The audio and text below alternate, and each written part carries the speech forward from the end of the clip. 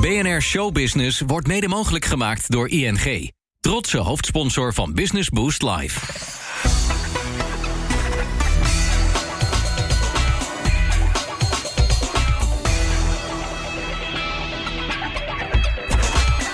Mark Tuitert, we zijn in het rustieke Den Ilp, waar jouw bedrijf en met jouw compagnons gesitueerd is. Prachtig natuurgebied hier, maar ook een loods. Wat zien we hier precies? Ja, nou aan de ene kant zie je een krachttrainingsapparaat eigenlijk. Dat is helemaal ingericht door Matrix. En dat is waar wij trainen, waar we content schieten en opnemen. Maar ik moet wel zeggen dat dat stuk van het pand steeds iets minder wordt. Want je ziet aan de andere kant een hele stellage.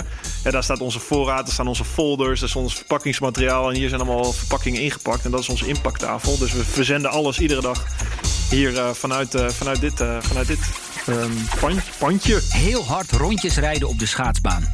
Daar kennen de meeste Nederlanders onze gast van vandaag toch wel van. Mark Tuitert draaide jarenlang mee in de top van het allround schaatsen. Met de EK-titel van 2002 als kers op de taart. Maar het echte hoogtepunt moest er nog komen. Op zaterdag 20 februari 2010 wordt hij Olympisch kampioen op de 1500 meter in Vancouver. Tegenwoordig zien we hem regelmatig optreden als analyticus tijdens schaatswedstrijden op televisie. Maar wat veel mensen niet weten, hij is ook ondernemer. Met een speciale gum voor sporters. Dit is Mark Tuitert. Goed weg. There are not many moments in the life of an athlete, when you feel more alive than right before the start of an Olympic race. 1:45.57 is een baanrecord. Ja, ik stop met schaatsen. Hij gaat het niet halen, Davis. Dit wordt goud voor Mark Tuitert. Eerst even een kleine ode aan Paulien van Deutenkom. Ik zie mezelf niet direct trainer worden of iets. Ik ben ook heel erg benieuwd naar het leven daarbuiten. Na 1972 is er weer een Olympisch kampioen uit Nederland op de 1500 meter. Het is Mark Tuitert. En als het op zo'n moment eruit komt, ja, er is zoveel waardering. Welkom bij BNR Showbusiness, de podcastserie waarin wij, John van Schagen en ikzelf, Meijnerd Schut, bekende Nederlanders interviewen van wie je misschien niet eens wist dat ze ook nog een eigen bedrijf runnen. Sporters met een eigen onderneming. Niet altijd is dat een gouden combinatie. Ga maar na, Johan Cruijff met de varkensboerderij, Frank Rijkaard met zijn onderbroeken, gebroeders De Boer met een eigen kledinglijn. Nou, oud-topschaatser Mark Tuitert, die laat zien dat het wel kan. Hij timmert nu al een paar jaar aan de weg met zijn eigen kauwgommerkbedrijf. En vandaag zijn we bij hem te gast. Maar eerst wil ik natuurlijk nog even vertellen dat we deze podcastserie maken in aanloop naar Business Boost Live op 4 maart in Rotterdam Ahoy. Dat is het grootste ondernemers-event van Nederland, gesponsord door ING. En deze keer gehost door Pieter Zwart van Coolblue. Ja, wie komen daar zoal langs? Vern Harnish, bekend van het boek Scaling Up. Echt de moeite waard dus. En ook de gasten Raymond Kloosterman van Rituals en Attilay Oesloe van Corendon. Echt een inspirerend avondje uit dus. Kijk voor meer info even op businessboostlive.nl. En daar zie je natuurlijk ook waar je de tickets kunt kopen. Ja, en John, als je nu luistert, dan heb je eigenlijk wel geluk. Want als je de code BNR invoert, dan krijg je 15% korting. Speciaal voor de volgers van deze podcast dus. Hartstikke mooi, hartstikke Gelijk mooi. doen. En dat worden er natuurlijk steeds meer. Nou, inderdaad. Je noemde al een paar inspirerende namen, denk ik. Ook mensen die andere ondernemers verder proberen te helpen. Vaak ook via managementboeken of methodes. Mark Tuitert, jij bent ondernemer tegenwoordig. Gebruik je veel van die management-goeroe taal? Nee, het liefst niet. Ik ben maar een simpele schaatser. Ik vind ondernemen leuk. Ik ben er eigenlijk ingerold. En ik heb me altijd tijdens mijn schaatscarrière ook wel heel erg geïnteresseerd in business. Ik heb altijd boeken gelezen, altijd mezelf proberen te ontwikkelen. Heel erg afgevraagd hoe nou een onderneming in elkaar zit. En dat zijn eigenlijk een beetje de praktische dingen, denk ik, waar ik naar kijk. Dus niet zozeer, ik lees veel boeken, dat vind ik leuk. Ik kijk veel inspiratie, vind ik leuk. Maar ik ben voornamelijk geïnteresseerd, hoe pas je iets toe? Dus welk proces of welk model iets is minder interessant. Ja. De vraag is, hoe kan je het toepassen? Dat vind ik leuk. Welke boeken had jij dan in jouw sporttas zitten? Ik had heel veel van Nicolas Nassim Taleb in mijn sporttas zitten. Dat is een optiehandelaar, filosoof. Grote vraagtekens hier. Ja, ik vind het een van de meest interessante denkers. Ik ben ook wel iets meer, misschien iets filosofischer ingesteld wat dat betreft. Yvon Chouinard, Let My People Go Surfing. Oprichter van Patagonia. Geweldig mooi verhaal. Ja. Echt vanuit passie, gedrevenheid gedaan. Shoe Dog van Nike. Phil Knight van Nike. Heel mooi. Ja, zo zijn er zoveel boeken. Maar ik ben geïnteresseerd in die ondernemersverhalen. Vind ik leuk, maar ook heel erg in het idee erachter. En ik lees ook boeken over stoïcijnse filosofie bijvoorbeeld. Vind ik ook interessant. Hoe kun je jezelf leiden en ook je eigen ideeën zo goed mogelijk tot uitwerking laten komen op het sportveld, maar ook gewoon als ondernemer. Dit is een kant van Mark Tuiten die ik nog niet kende. Ik ook nog niet. Ja. Maar, daar kan ik uren over lullen, maar volgens mij hebben we de tijd niet. Misschien gaan we het zo nog wel even aanstippen, maar eerst maar eens even naar de locatie waar we zijn. Ja. Den Ilp. Ja. Je hebt gemeente Purmerend. En volgens mij, als je hier af en toe naar buiten kijkt, dan kan ik me best wel voorstellen dat je af en toe aan het window staren bent. Want ik zie een prachtig natuurgebied. Ja, nee, het natuurgebied die achter is het Twiske. Is prachtig. Ja. Je uit de A10 af. Ik woon net buiten Leiden, maar ik ben hier zo vanaf de A5. Mijn compagnon woont hier naast de deur. Dus dit is ook een beetje uit praktische noodzaak geboren dat we hier zaten, omdat we alle pakketjes zelf doen. Ik ben veel op pad onderweg, dus het is handig dat er altijd iemand is om de pakketjes te versturen. Toen we nog 2 jaar geleden ook wel eens dat hadden. En ook wel eens dachten van, er moet altijd iemand zijn. Nou ja, nu zitten we inmiddels met een grote kantoor, dus er is altijd wel iemand. En we hebben ook iedere dag genoeg verzendingen om te doen. Maar dat was in het begin wel iets anders. Mag ik nog een heel kort verhaal vertellen over de Ilp? Want ik heb hier niet zo lang geleden, wat zeg ik niet zo lang geleden, 10 jaar geleden heb ik hier een poosje gewerkt. En hier even verderop heb je van die camera's staan. Mm-hmm. Dan mag je niet tussen 6 en 9 's ochtends mag je daar doorheen rijden. Dus tegen het sluipverkeer. Ja. Toen werkte ik hier niet meer. Zat ik inmiddels bij BNR. Toen stond er een enorme file bij Purmerend. Dacht ik ga toch een keer binnendoor. Heb ik de achterkant van mijn kenteken afgeplakt. Toen haalde ik hem weer af. En toen kwam net de politie aangereden. Ik dacht, ik ben net op tijd. Maar die hadden me natuurlijk al lang en breed gezien. €650. Zo. Ja, dus je hebt goede herinneringen aan Den Ilp. Dat zijn mijn herinneringen aan Den Ilp, inderdaad. Nou, ik vind het fijn dat we hier. Ik vind het fijn dat we hier in de natuur zitten. Ik hoef niet in een pand in een stad ergens in. Ik hou echt. Ik vind het fijn. En we zitten hier op een klein zolderkamertje. We hebben beneden een gym. Was ingericht oorspronkelijk als gym, ook om content te maken, shoots te doen. Maar dit is inmiddels voor de helft al inpakafdeling. En zo groeit het. Ik heb net even een kijkje genomen. Het staat vol met dozen daar. Ja, wauw hè. Die allemaal... dat is wel tof. Ik bedenk, je gaat gewoon door naar iedere dag. Maar als ik kijk naar 2,5 jaar terug. Toen was het beneden helemaal leeg. Toen zaten we van, moeten we dit nou eigenlijk verhuren? Kunnen we er iets mee? Want het kost wel geld. We doen er nog niks mee. Toen hebben we maar gedacht, laten we maar het klein beetje aanhouden op de groei. Want we krijgen genoeg voorraad binnen. En we gaan er nog genoeg dingen, kunnen we hiermee doen. En zo is het ook gegaan. Als ik kijk naar beelden van 2,5 jaar terug, kan je het bijna niet voorstellen. Maar ja. Mooi. Dan kan ik me ook voorstellen dat je... Heb je altijd je schaatsen achter in de auto liggen? Nou, met deze winters niet. Nee, het zit er niet in deze winter. Maar als je naar buiten kijkt, het is wel een prachtig gebied om te schaatsen. Als het een keer vriest. Ik hou van natuur. Daarom, ik noemde het boek van Yvonne Chouinard. Ja. Ik kom uit het schaatsen. Ik kom uit de natuur. Ik ga het liefst de berg in om te skiën of kitesurfen op zee. Dat vind ik, daar word ik het meest blij van. Dus die dingen daarnaast, dat vind ik heel fijn hier ook. Mark, hoe is dit ondernemersavontuur op je pad gekomen? Ja, nou, dat is eigenlijk een verhaal. Ik was altijd op zoek als schaatser naar nieuwe ideeën, dingen. Alleen daar kon ik niet zoveel mee. Als schaatser moet je concentreren op de volgende wedstrijd. Kun je wel je gaan dagdromen en heel erg laten meeslepen door allemaal ideeën. Dus ik schreef ze op in een boekje. Dat heb ik eigenlijk van mijn broertje geleerd. Die is industrieel ontwerper. Die deed dat. Die zei, dat is een goed idee.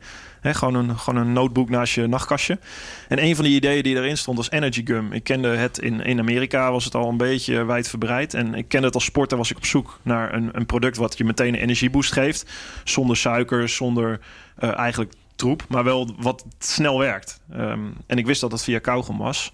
En dat is eigenlijk een nieuwe categorie, een energy gum. Omdat je het via je slijmvlies in je mond neem je de cafeïne op. En dat werkt binnen 5 minuten. En dat werkt dus beter dan een energy drink? Ja. En koffie ook. Dat neem je door 3 kwartier, een uur duurt het ongeveer voordat je die cafeïne in je systeem hebt. Dus vaak heb je... Mensen vragen ook wel eens, is het dan Dextro Energy? Is het? Nee, dat is suiker. En suiker krijg je een piek van en daarna meteen een crash. Dus het is echt de werking van pure cafeïne. En daar was ik naar op zoek als atleet. Alleen het bestond niet. Of dat wat er bestond was, best wel heel erg smerig. En dan ben je atleet. En atleten willen het beste voor hun prestatie. Maar als het echt niet te doen is, dan gaan ook atleten het niet gebruiken. Nee. Dus dat had ik ergens opgeschreven. Ik ben na mijn schaatscarrière een beetje... Ik heb een jaar gewerkt bij Young Capital. Heel veel geleerd trouwens. Make money. Work. veel contact nog met de jongens, met de eigenaren. En daarnaast ben ik een eigen bedrijfje begonnen. Ik dacht, ik wil toch zelf ondernemen. Die autonomie die ik als schaatser had, mijn eigen pad willen bepalen, dat wil ik gaan doen. En ik krijg ook allemaal aanbiedingen zoals die sporters die je noemde. Van, wil je ambassadeur willen, wil je dit? En ik zei, nee, ik wil het zelf gaan doen. Met risico erin, met geld erin, met tijd, energie, alles erin. Omdat ik daar ook het meest van leer, dat proces. En de eerste keer dat ik begon was met skates. Die had ik uit Amerika geïmporteerd. Die wilde ik hier distribueren. Ik had ze ingekocht. Ik had een heel marketingplan. Ik had alle perisportwinkels in heel Nederland. De grootste en de grote steden die mee gingen doen. Ik had de stickers thuis. Ik had alles klaar om uit te leveren. Ik wachtte op het belletje om uit te leveren. En een dag later stond in het nieuws Perisport failliet. Ai. Dus dat was mijn eerste tegenslag. En dat is uiteindelijk... werd het een hele slechte start sowieso. Maar ik weet niet of het anders ook was gelukt. Dus veel van geleerd. En een jaar later... Toen kwam ik iemand tegen uit de parachutespringwereld. Eigenlijk een beetje een gekke combi misschien.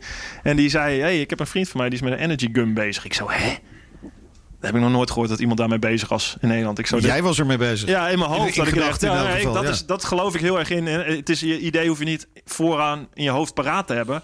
Maar dat sluimert een paar jaar en daarom schrijf ik het op. Dan vergeet je niet, het blijft in je achterhoofd wel ergens zitten. Of letterlijk gewoon in een boekje.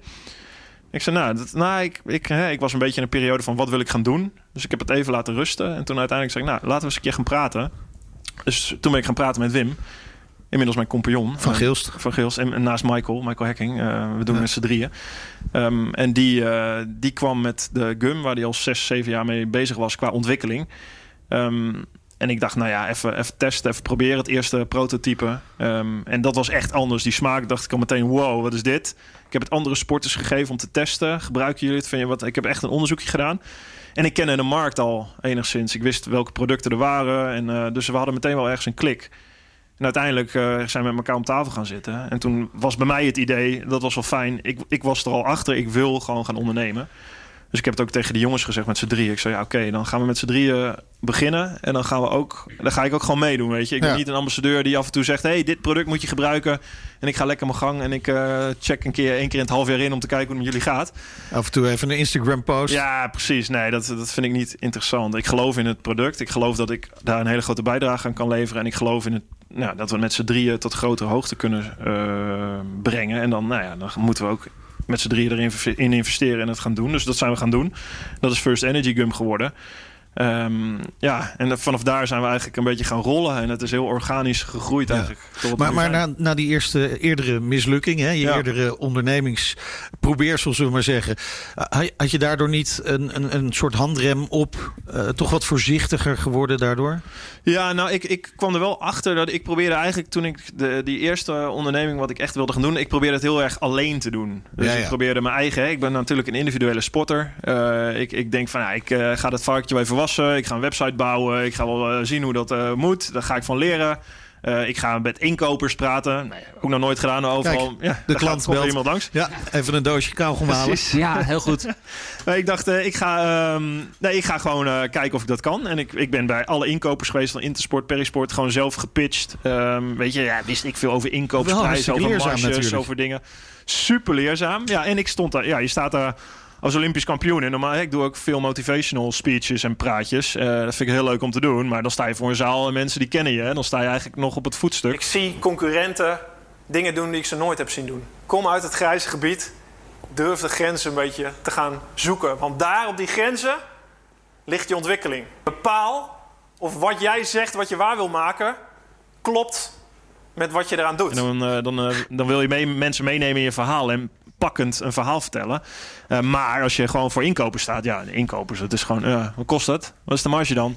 Weet je, dan ben je gewoon eventjes, dan sta je niet op een voetstuk, dan sta je gewoon beneden en dan moet je gewoon je product pitchen en zeggen van dit is het. En dat was super leerzaam. Ja, ik kan me inderdaad voorstellen. Want toch nog even terug naar jouw schaatscarrière. Want ik heb begrepen, jij hield tijdens jouw carrière al jouw ideeën hield jij bij in een soort van boekje. Ja. Wat stond daarin?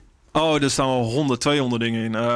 Ik heb NIMA marketing gedaan en ik altijd geïnteresseerd geweest in business ideeën. Dus vaak was het, of het nou gaat vanaf een nieuwe schaats of een nieuwe skate, tot aan een idee voor fitness, tot aan een idee van, er staan zoveel ideeën in.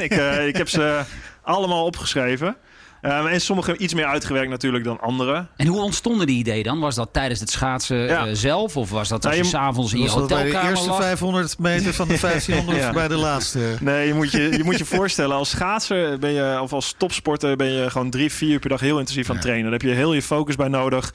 Alles moet daar kloppen, dus dan kan je niet met andere dingen bezig zijn. Daarna ga je eten, slapen, trainen. Dat is een beetje het motto, het regime waar je in zit. Maar je hebt natuurlijk echt wel uren daarnaast die je moet ontspannen.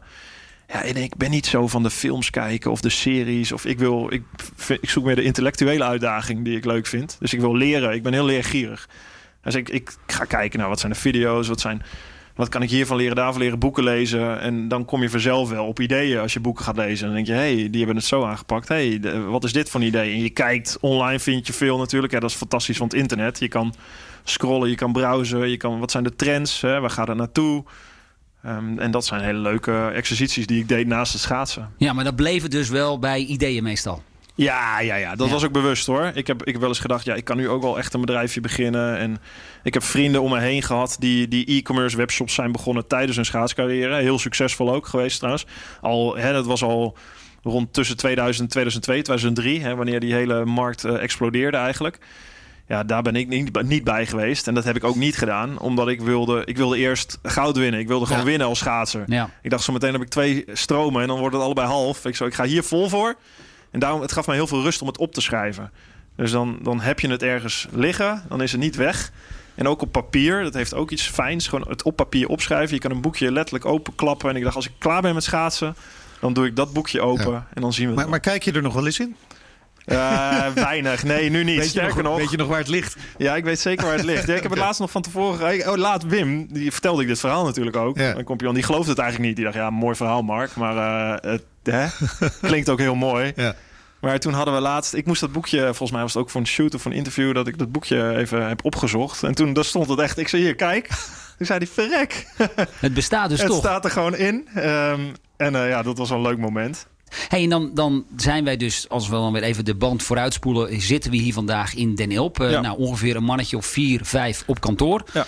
Ik zie daar iemand, die is druk in de weer met volgens mij video-editing. Ja, heel dat zal goed. Ongetwijfeld met marketingactiviteiten te maken hebben. Ja. Ligt er hier ook daadwerkelijk zo'n... Ja, is het een rol? Is het een pakketje? Energy Gum? Kijk maar achter je. Dit zijn ze inderdaad. Dat zijn de dozen. Ja, dat zijn de dozen pakken. Ja, zullen we eens even kijken, Meijnert. Als jij nou even doorpraat, dan ga ik eens even eentje pakken. Dan kun je beter die pakken die daar ligt. Daarnaast die... Kun je mij de pack aangeven? Die naast de thee ligt. Of daar. Komt, bakkie is misschien ook beter. Ja. Dit zijn ze dus. Dat is First Energy Gum. In de jaren na mijn Olympisch goud heb ik gewerkt aan First Athletes Energy Gum. De directe werking van pure cafeïne en B-vitamines zorgen voor maximale kracht, focus en energie. Er zitten 5 gums in 1 pack. Oh, dat zijn vrij en er zit hier kijk, hier zit een lipje aan. Dan kun je mooi opentrekken. Nou, gaan we gelijk even doen hoor. Het zijn 5 gums. 5 gums. Ja. En hoeveel...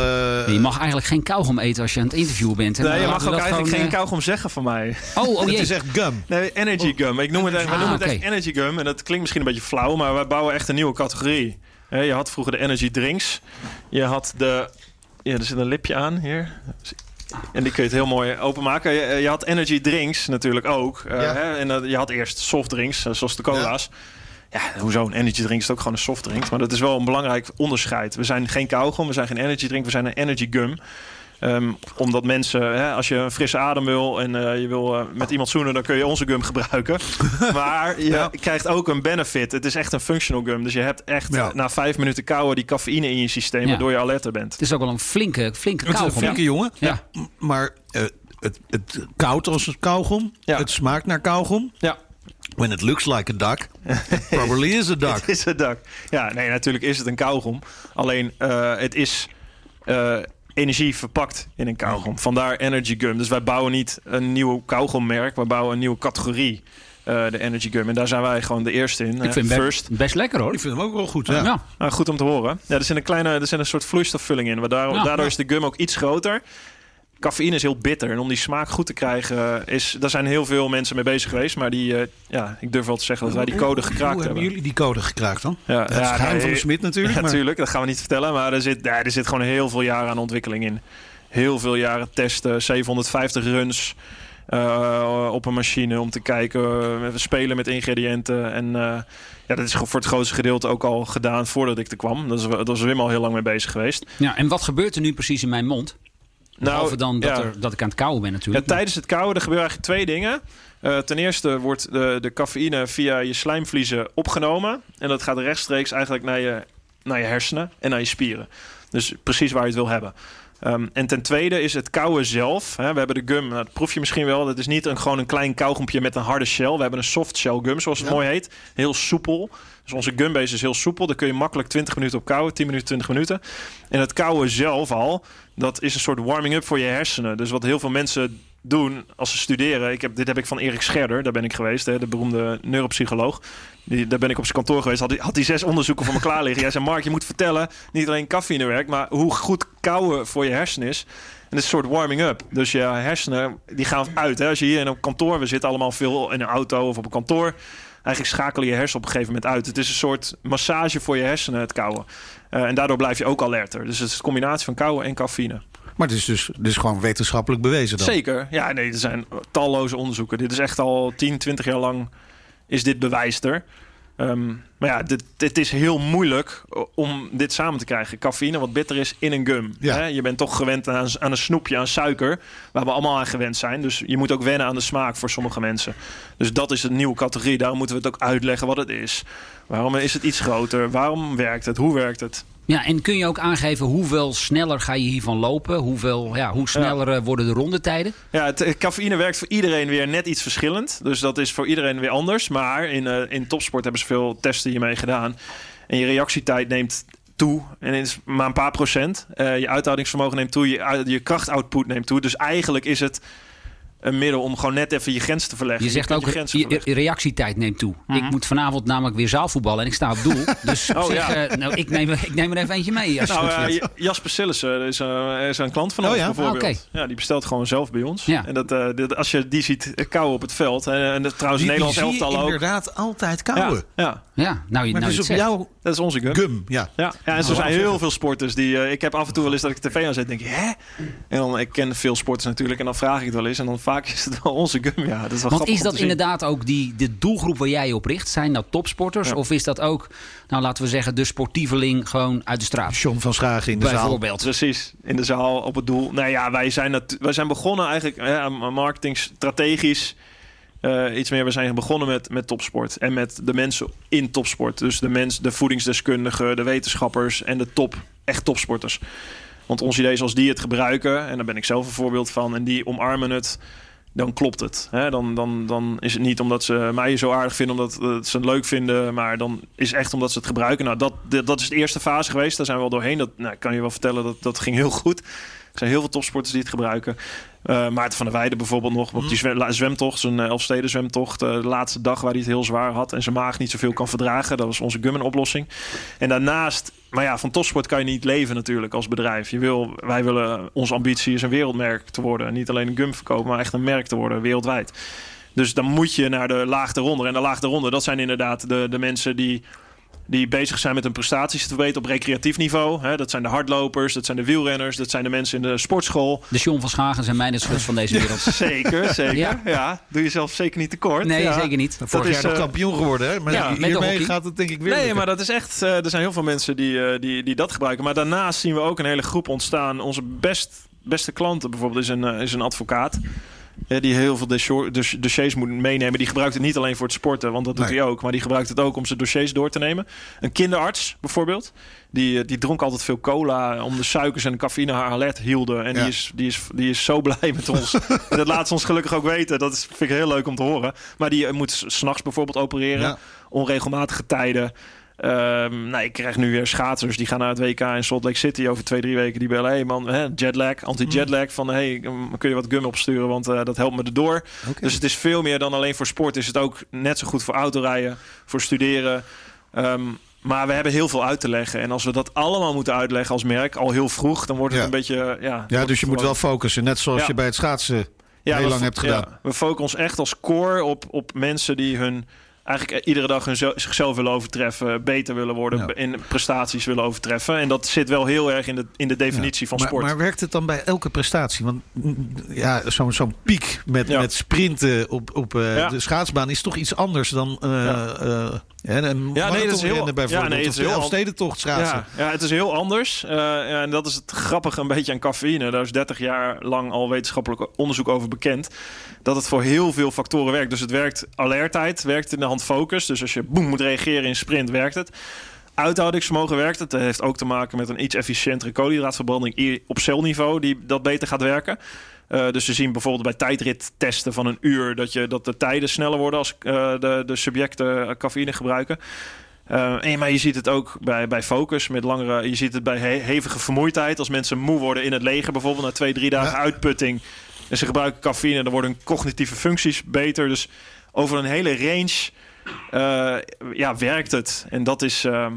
Dat is soms een heel verhaal om uit te leggen. En mensen denken wel eens, het zal allemaal wel. Maar het is wetenschappelijk bewezen. Ja, ik ken natuurlijk nog uit mijn tijd AA-drinks en de Dextro Energies. Ja. Maar inmiddels hebben we ook zoiets. Ja, dat is toch gewoon 1 bonk suiker wat je dan binnenneemt. Ik kan me voorstellen dat dat ook een vooroordeel is waar jij mee te maken hebt. Nou ja, dat is een beetje de crux. Kijk, wij vergelijken ons wel eens met. We zitten natuurlijk in die categorie, ook in sport.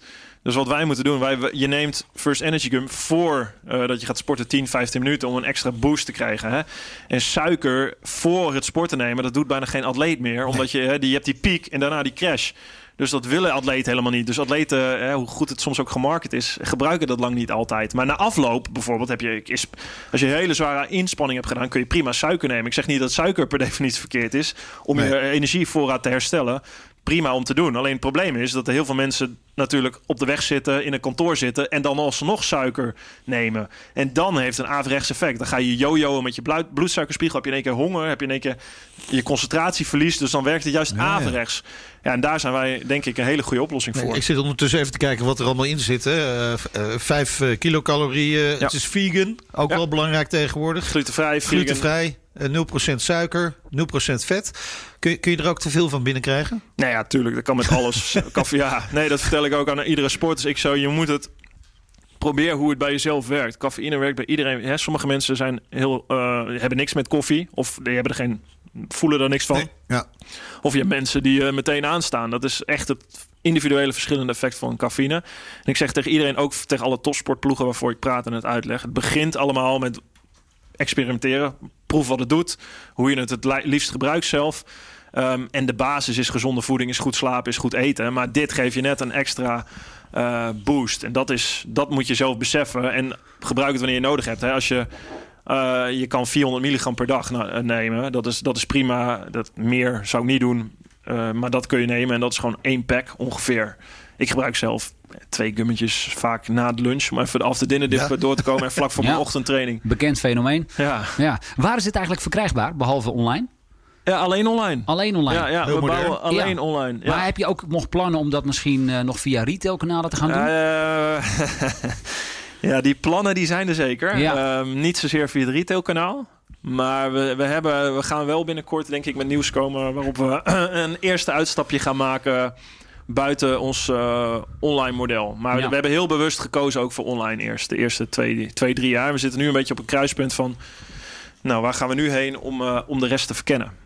Daarbij kan ik me wel voorstellen dat zeker voor jouw product marketing natuurlijk ongelooflijk belangrijk is. Ik bedoel, je hoeft het verhaal van Red Bull maar te lezen en je weet, marketing is alles.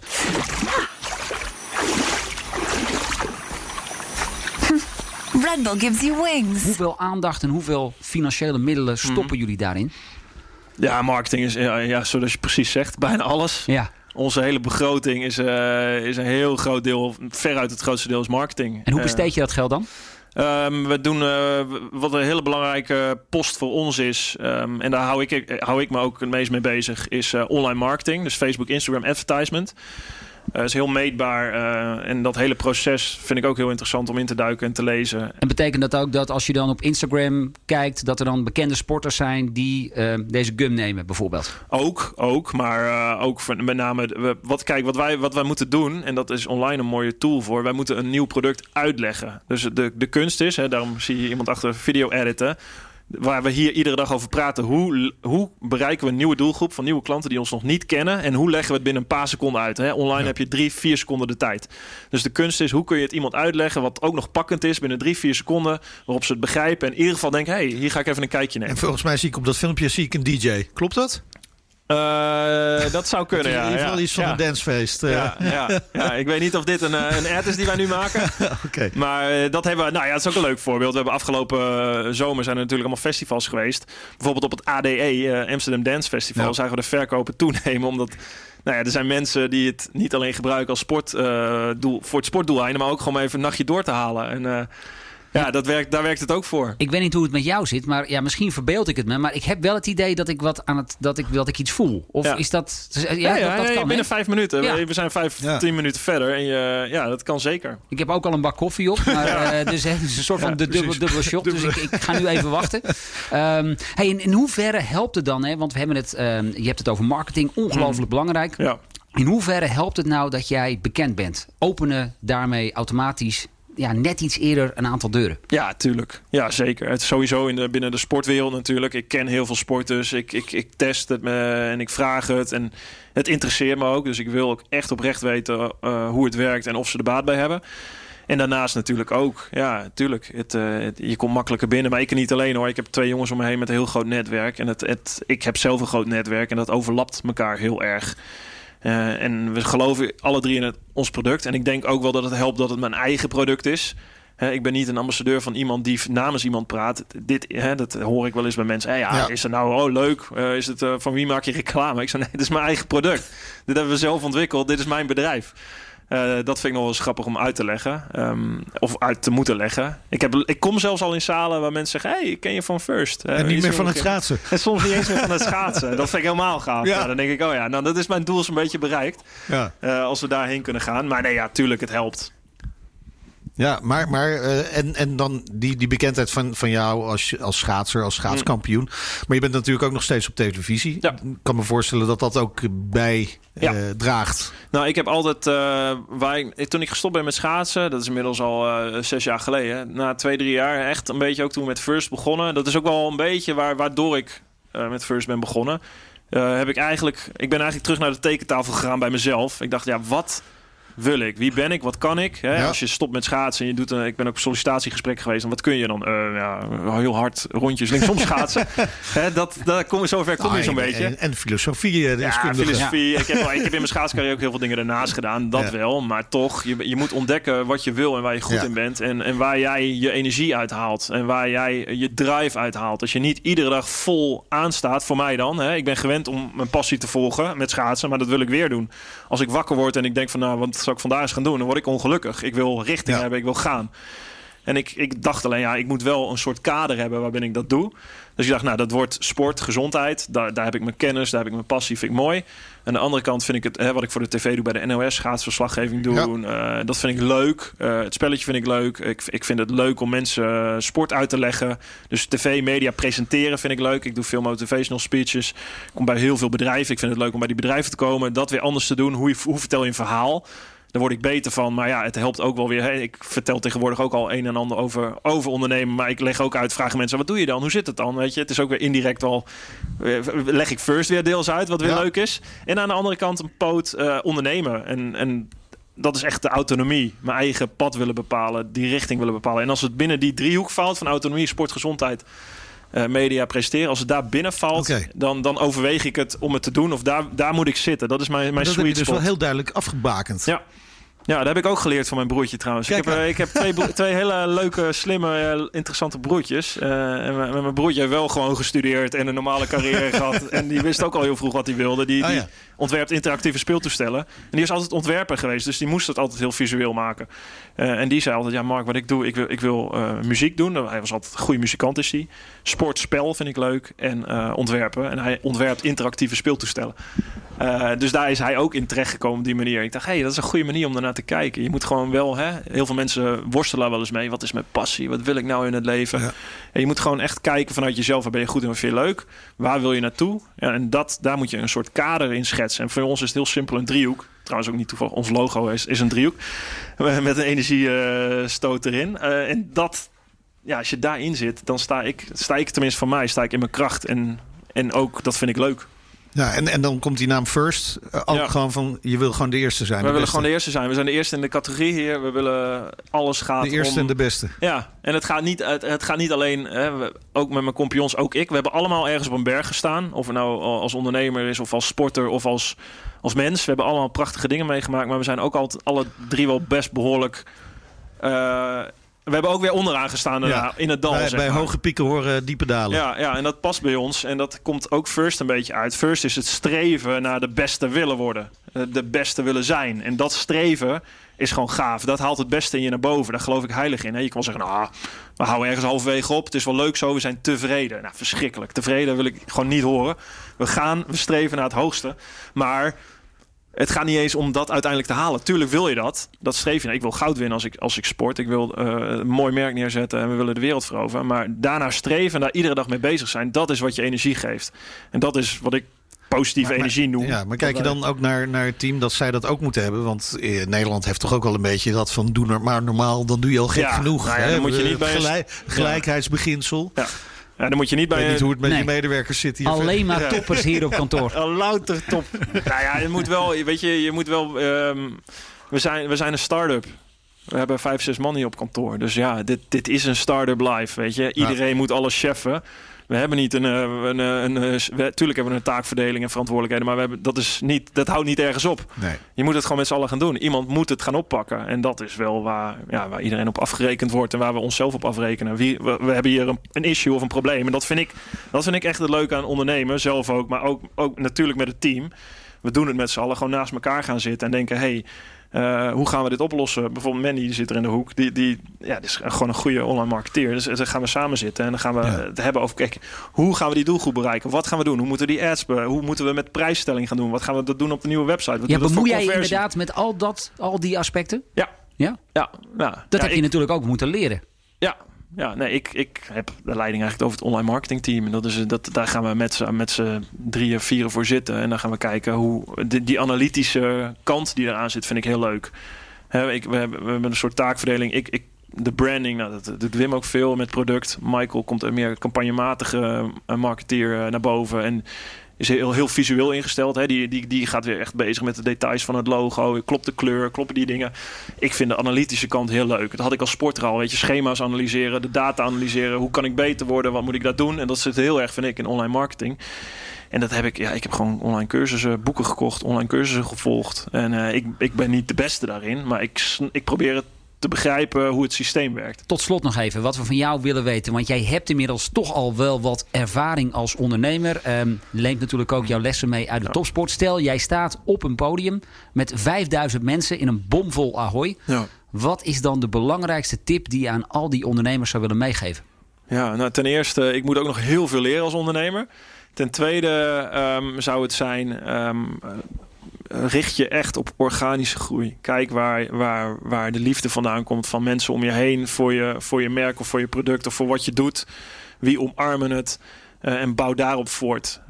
Wat ik heel erg in het begin had was echt inderdaad willen, door. Misschien moeten we advertenties doen, misschien moeten we dat doen. En daar wordt er heel onrustig van. Volgens mij moet je echt tegen jezelf zeggen, neem de tijd en dat zijn dan jaren en besef bij jezelf of je die jaren kan volhouden. Zowel financieel, mentaal, emotioneel. Als je daar bereid bent tegen jezelf te zeggen... ik kan dat 3-4 jaar volhouden, heb je een kans. Ik ben nou bijna een half uur op dit gummetje aan het kauwen. Er zit nog steeds smaak aan trouwens. Maar kun je er ook bellen met blazen eigenlijk? Ja, het is vrij lastig om daar bellen. Het is geen bubblegum. Nou, het is echt klein beetje. Hier hebben we de eerste al. Ik hoorde hem. Heel goed. We rekenen het goed.